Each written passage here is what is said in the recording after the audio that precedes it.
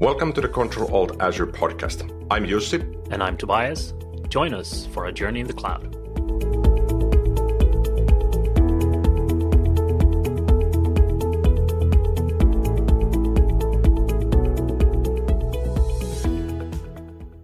Hey, and welcome back to another episode of Control Alt Azure. I am here again with Jussi Roine. What's up? Hey, Toby. Good to be back. All good here on my side. I think top of mind for me, what I've been up to lately, is that I've been building my Lego. And about a year ago, when I was about to turn 42 years old, I decided I need to buy something nice for myself. And I bought the Lego Bugatti Chiron, the big one with about 3,599 pieces. So it's taken about 11 months, and I'm halfway through now. So I've spent a couple of more evenings on actually building it. And at this rate, I anticipate to get it done by the time I turn 44 next year. So it's always good to have some long-term projects. So the Lego thing, that's top of mind for me, really. How about for you? For me, I'm not really a Lego person. I understand that it's a huge hit for a lot of people. I just don't see the appeal because the only thing I have a feeling for with Lego is actually putting my feet on them because they're all over the floor. So for me, I actually came back just now from a 2-week vacation in Thailand, which has been pretty ill-timed with what's going on in the world at the moment. I can imagine. Yeah, the timing could have been better. Just coming back, just before we went on the airplane, we got a message saying, by the way, the Danish border is now closed, and this is where you're going to land. Good luck. So you're Danish now. Exactly. It's like, I'm going to have to remain there. No, so it was okay to get home. But, all of this really broke loose when we were, just after we landed in Thailand. We just heard the news about what's going on, and it was too late to cancel the trip at that time. So we're happy to be home. We had a good vacation. There was not a lot of things related to that crisis going on where we were, at least. Other than that, I have actually been putting the new Azure SDKs through the Rings of Fire, and they seem to hold up very nice. I wrote a blog post about that in the past also, so I will put this in the show notes. And there's a new SDK from Microsoft where they're kind of unifying how they build the APIs or the SDKs, and it's holding up pretty nice. So I'd urge you to check that out, but I'll put the link in the show notes, so check that out. Excellent. I need to take a look at those as well, because often I don't follow up on the individual versions of the SDKs. I just pick whatever is the latest one when I start building something. Yeah, and that also works. So this is not really a new version of the existing APIs. It's brand new set of APIs. So you can still use the APIs and SDKs you had before, but if you start something new, you can then opt in to actually use these ones instead. Okay, so now let's head on to the actual topic of this episode, and that's getting started with Azure Arc. And oftentimes I hear people calling these the modern group policies, referring to about 20 years ago when we got group policy objects with Active Directory and Windows 2000 Server.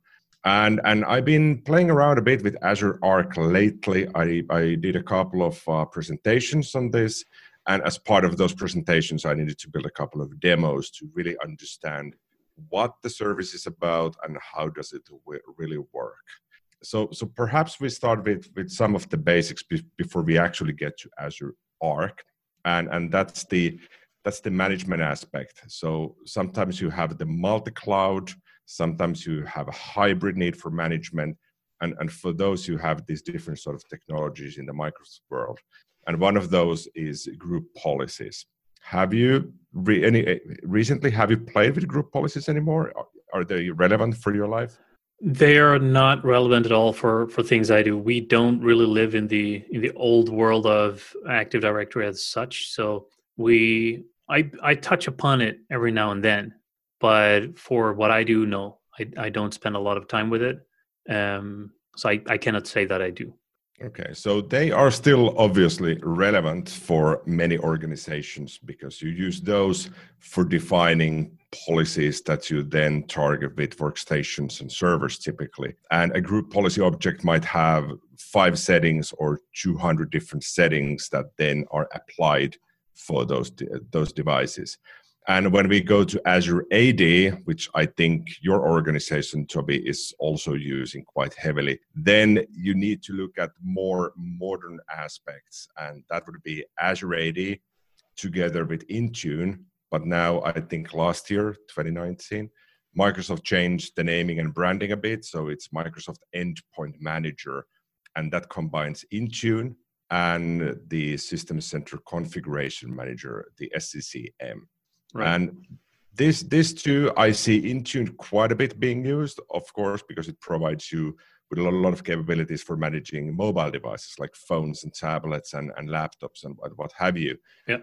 And once you go with Intune, if that gives you enough control and governance and management aspects for your devices and users, then you might be able to drop out from group policies as well.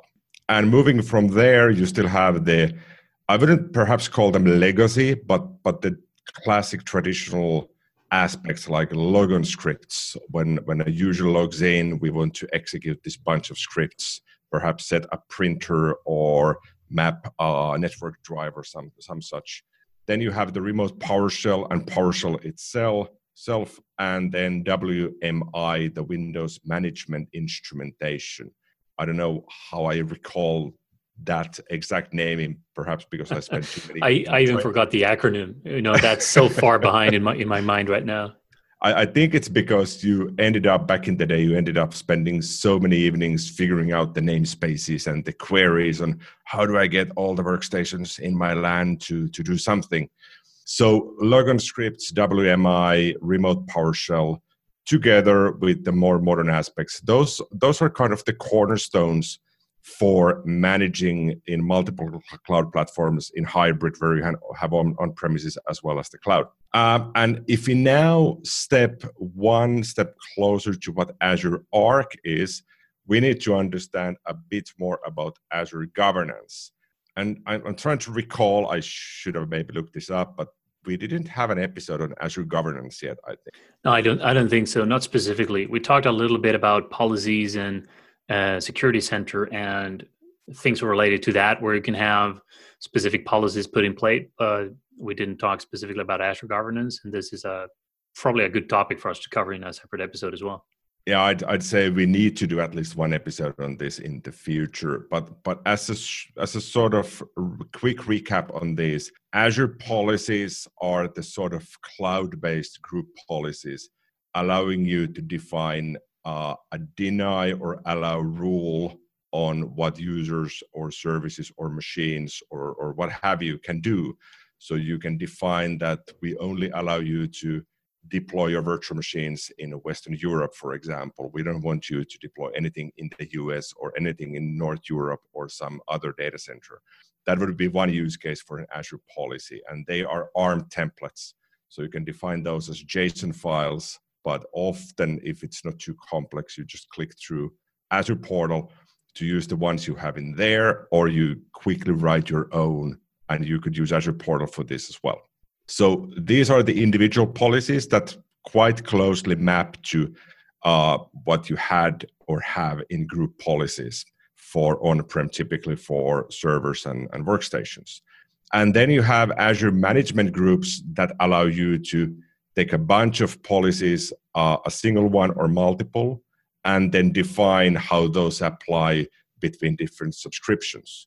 So you might have a development subscription and a production subscription, and you could define that, okay, for this style of a subscription in Azure, I want to apply this bunch of Azure policies without individually deploying each one of those for upcoming subscriptions. Yeah, and that's something I'm using quite a lot with the management groups. I really like how you can structure things and apply policies top down this way. So is there an Azure policy that you could give out as an example that you're using that you find highly valuable? So something that we're doing or that I'm doing is I have policies for exactly what you mentioned before, the regions that we allow to deploy things in. And the reason we have constraints on that is if, for example, you have, in my case, I have storage accounts with a huge amount of data and huge amount of transactions. We're talking hundreds of millions to billions of transactions on a month. If you do that from a function app and a container instance to the storage account in the same region, there's no fee, no cost for the actual data transaction. So there's no network fee. If you have two different data centers, if you're in West Europe and North, or in West Europe and West US, or something else in two different data centers, then you also have to pay for the actual traffic. So that's why, in order to ensure that whatever we do that in the region desired at all times. And in order to not make any mistakes at scale, we use policies to ensure that whatever we do, when it is this or that type of resource, it needs to go into this region, which is an allowed region. So that's maybe a good example of one of the policies I have. Sounds like a viable approach. And the Azure policies, they are the sort of guardrails setting that this is the things we aim to do. These are the things that we forbid you from doing.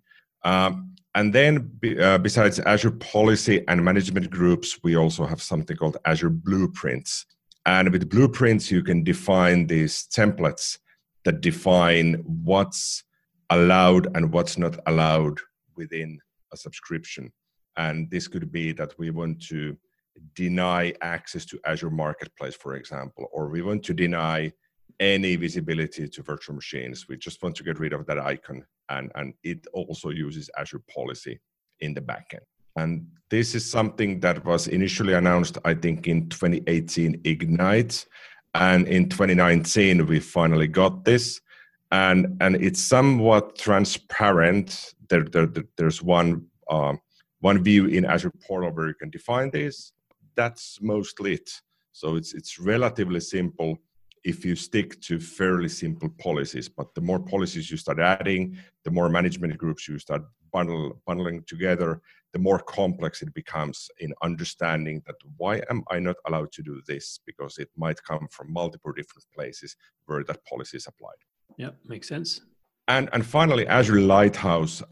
This is probably the newest of the bunch. And with Azure Lighthouse, I think it's mainly aimed for MSPs, so managed service partners, the sort of companies who say, we'll take care of your Office 365, your Azure investments, and you pay us perhaps a monthly fee or some sort of a fee so that we'll manage everything for you. And with Azure Lighthouse, these sort of companies can then grant themselves access to a different company's Azure subscription by using a template. So they can define an Azure Lighthouse template and say, these are the sort of permissions we are seeking from you. Please perhaps approve our access to this and this service. This way, the company seeking for this support doesn't have to create like a global admin account for an external vendor and trust that they won't do anything they shouldn't be doing with this. So you can kind of divide visibility within your subscription with Azure Lighthouse. So we talk a little bit here about, the state of multi-cloud and hybrid management, the old for me at least, group policies and, the login scripts and Azure AD with Intune now in Azure on that side. So if you do have a hybrid environment or you're in multiple clouds, and we talked a bit about Azure governance and policies and the different things here, but where does Azure Arc fit in? What is that? Because if we're talking about Azure Arc and we now understand all these prerequisites, what is Azure Arc? So it took me a while to wrap my head around what's the positioning for Azure Arc and why do I actually need it again? Because I seem to have all these great tools in the cloud already. So Azure Arc is a governance and management layer that allows you to create multi-cloud and or a hybrid governance approach using Azure policies. That's mainly it for now. So with Azure Arc, how it works is that you will define your assets, meaning virtual machines in this instance. That's the thing that Azure Arc currently supports in public preview. So you will define that I aim to have 2 virtual machines in on-premises. That would be the other part of my hybrid infrastructure. And I want to manage those VMs that I have in on-prem. They might be running locally on a Hyper-V or VMware or what have you. And I want to manage those from Azure as opposed to managing those locally. I might not even have a local Active Directory anymore, and those VMs might not be joined to my Azure AD. Right, so it's a central place to go in and manage resources that are spread across your current Azure subscription, other subscriptions, even other clouds, and also your on-prem environments. Yes, exactly. So it's a management layer that gives you visibility to your assets. And when I'm talking assets, it's just a fancy word for saying my VMs running elsewhere than in Azure. And it allows then me to assign Azure policies. So those same Azure policies you define for your VMs, for your subscriptions, for your services in the cloud, you can now create an Azure policy that will be deployed to your on-premises or that other cloud-based VMs. And they will be applied and you get statistics back from that. Right. So is this available for everyone to try out? I remember at some conference recently, they announced Azure Arc, and that was a pretty big announcement. Is it available for everyone to try out? Has it reached GA so people can use it in production, or what's the current state? The current state is it's in public preview. And often when you have a look at Azure Arc, the documentation on docs.microsoft.com, it defines Azure Arc for data services, for example. And they also briefly mention Kubernetes support. So for clusters running containers, and those are not available yet. So what we have today available is that you can manage and govern virtual machines based on Linux or Windows, and Windows Server mainly. And the benefit, besides just applying a policy, which you could kind of do with group policies as well, the benefit is that you can now collect the log data using log analytics. So you can enforce the VM to push logs to log analytics in the cloud, and then use Azure Monitor and its querying capabilities to see what's happening with your VMs that are elsewhere than in Azure. Right. So then you can pull up and aggregate everything happening in all those VMs and all the resources you have spread across your multi-cloud, in whatever cloud you have it, whatever subscription you have at your on-prem environments, and you have a single or multiple log analytics dashboards.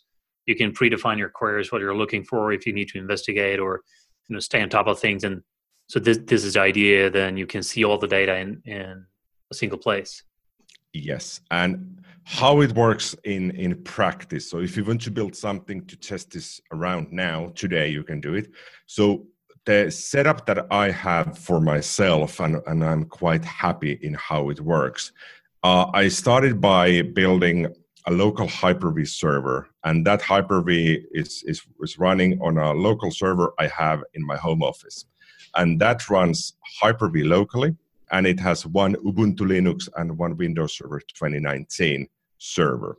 And you don't specifically need a site-to-site VPN between your on-prem and the cloud, but I built that regardless because I felt it would be a fun exercise. It's been a while since I last built one, so I wanted to see how that works as well. So talking just perimeter security and things like that, what benefit does the site-to-site VPN bring if you enable that? One of the coolest things is that from your local VM, you can just ping your VMs in the cloud because they can be in the same virtual network. So you can use an internal private IP address to ping from one VM to another, even if one of those VMs is in on-prem, the other one is in the cloud. Yeah. So all the traffic can be enforced to go through the VPN tunnel instead of the public internet. Cool. And then when you have this up and running, and I want to stress that you do not have to build the site-to-site VPN. It's just a useful addition. And once you have a VM running, what you need to do, you need to go to Azure Portal and provision Azure Arc. And when you start provisioning it, it will ask, would you like to provision this for a single VM or multiple VMs?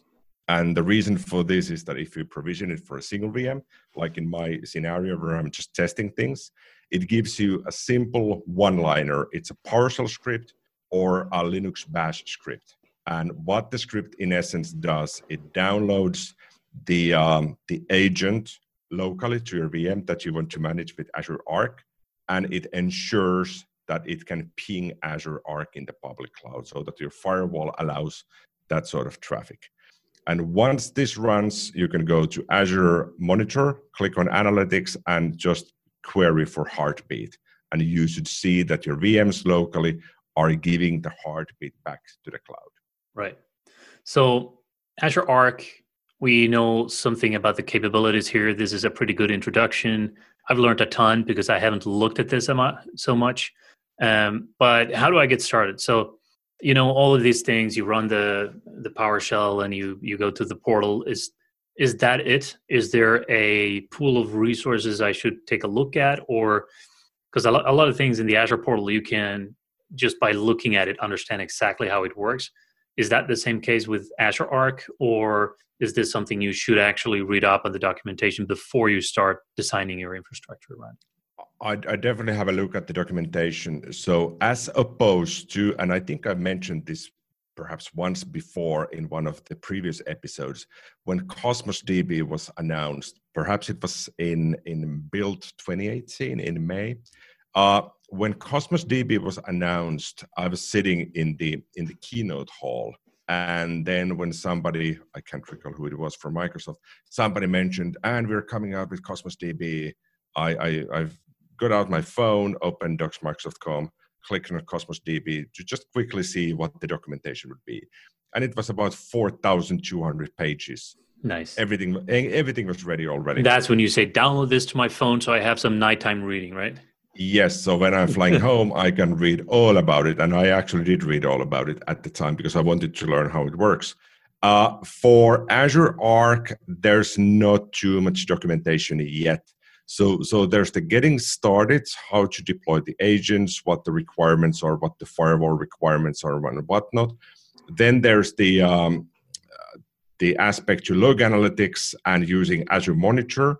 And then if you want to connect at scale, meaning that you anticipate in enrolling 200 servers from on-prem or a different cloud provider to be managed with Azure Arc, you can use a service principal, so you don't have to type in your password and authenticate manually. Or you can use PowerShell DSC, the desired state configuration approach. So talking about service principals and things like this, how do you need to think about security and how you design the security around these things? Because one thing that I've got some experience with is security in the cloud, where I have my management groups and I have my different subscriptions and I have even different directories for, separation of concerns. And then I can secure them, and I have everything here in my different Azure portals where I can, tightly lock things down with the capabilities. But now I have on-prem stuff, I have multi-cloud, I have different cloud. How do I secure this? Is Azure Arc also dealing with security, or it's more managing of the actual resource, and then each cloud provider or your on-prem firewalls would have to deal with the actual security around it? So it manages security based on Azure policy. So in a sense, Azure Arc, how I see it, is it's an extension to Azure policy and what you already have through Azure Security Center. How are my policies applied? Is there something that's not compliant with my settings? All of those will be surfaced on top of Azure Security Center as well. So in that sense, you don't have to learn any new security paradigms to understand Azure Arc. And once you have your VMs controlled and governed through Azure Arc, you have the same permission blade available for each of those VMs. So those VMs will show as if they would be VMs running in Azure, obviously with a bit less control and configuration settings. But if you want to grant somebody permission to manage that server, you have those exact same permission blades available for each of those in Azure Arc. So are there other types of resources that support? We talk a lot about VMs here, and I know you mentioned in the beginning that currently that's, VMs are the thing that's supported, and I understand why this is the case because we have a lot of those going on. Are there other resources that will be covered under the umbrella of Azure Arc in the future? Or is this something that is purely for servers or VMs? For now, it's purely for VMs. And obviously, you could have a physical server. I haven't seen those in quite a while, though, but nothing is stopping you from using it for physical servers. And Kubernetes support, as I mentioned before, the public promise seems to be that it's coming in some form this year, meaning 2020. And this should allow you to push configuration and perhaps app deployments as well to those clusters. But I understood from some of the announcements that Microsoft did late last year from Ignite again, that until we get the public preview, it's too hard to see what exact settings you can control through the Kubernetes support. Right. And then there's also a mentioning of Azure Data Services. So to me, Azure Data Services is all from the Azure Data Platforms, so Azure SQL, Cosmos DB, and what have you, as well as anything related to data. So that this could be Azure Data Factory, Data Lake Services, and similar kinds. So I hope support for these would be available as well, because if you have a local on-prem SQL server, it would be great if I could manage that through Azure as well.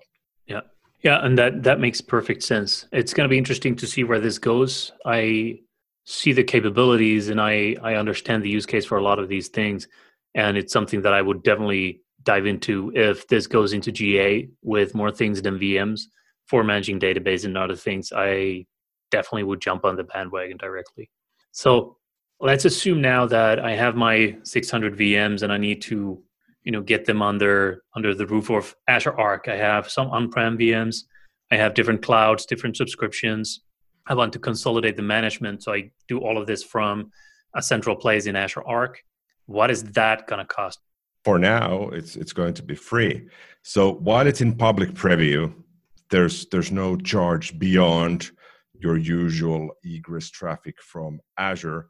But deploying Azure Arc in preview, no cost for now. And I think the wording on the Azure Arc product page was interesting. It kind of says that we haven't decided on the pricing. So it could be anything between cheap or free to super cheap to something based on some metric that you could then estimate how much it's going to cost you per month. Yeah. So for now, in the public preview, it doesn't cost you anything. But obviously, if you choose to deploy the site-to-site VPN, I'm running the slowest, cheapest one in there. That will introduce some additional cost, of course, plus the traffic. But beyond that, there's no surprises for now. So that's exciting. That means we can actually just stand it up in a new dev or test environment and try things out to see how we can get things rolling without incurring any cost at the moment. I am very excited to see how the cost and billing picture will look when that's decided. So that's something we can revisit. We talked a lot about, high level what Azure Arc is. Is there anything we missed or anything else around it that we should dive into now in this episode? Or does it make sense to do, once it goes GA, to do more of a deep dive into, all the capabilities and all the resources available at that point? I'd probably wait for the GA to do a bit more deep dive, because I set aside, I think, 2 weekday evenings just to understand Azure Arc myself. And then I had 1 full day to build my demos. And after 2 hours, I'd read everything there is to Azure Arc on docsmicrosoft.com, plus all of the blog articles from MVPs and from the community, which often give you these additional insights you can learn from. And beyond that, I started building the demo. So the site-to-site VPN took about an hour to set up. And once that was up and running, I spun up a VM in the cloud. So that would be my cloud endpoint. And then I spun up a couple of VMs locally, and I provisioned the Azure Arc agent on those. That took about an hour together.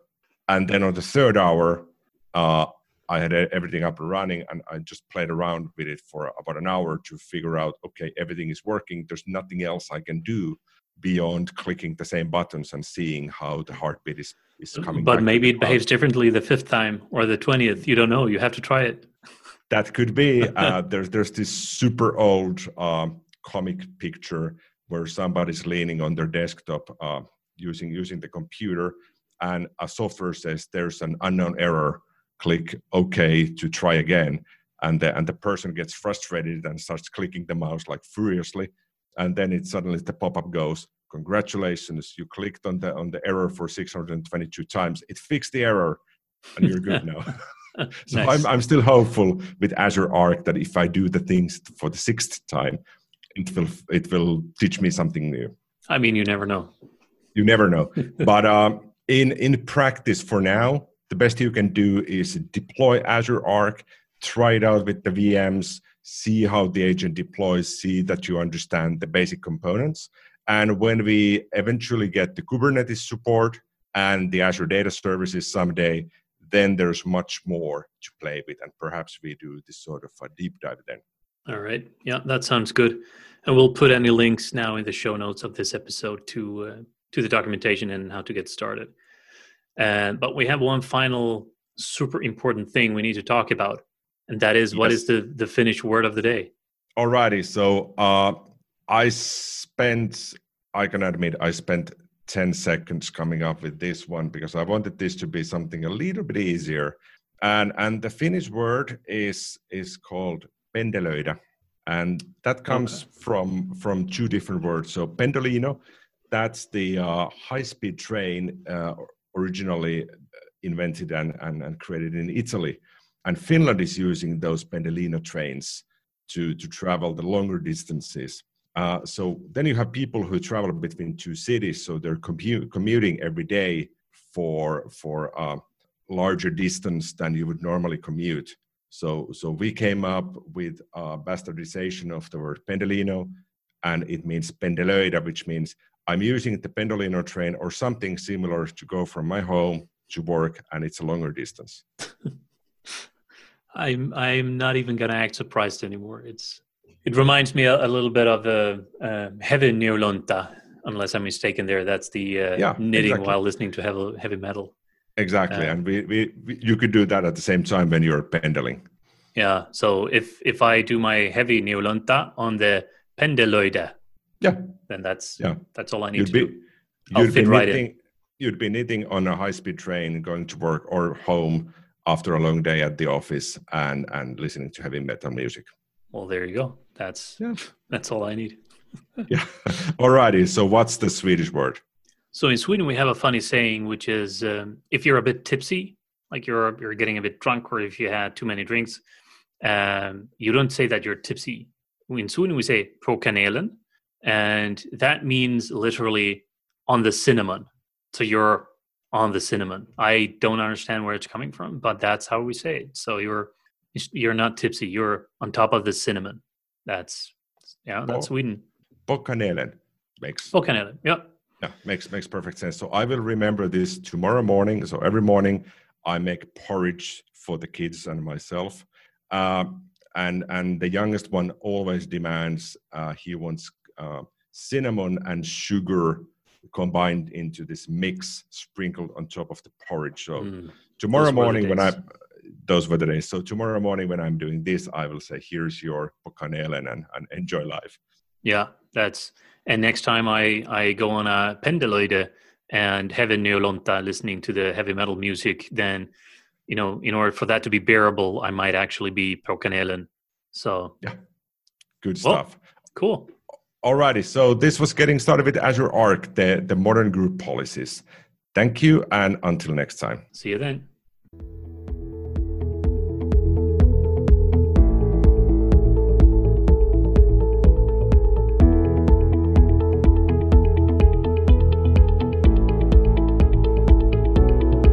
Thank you for tuning in to the Control Alt Azure podcast.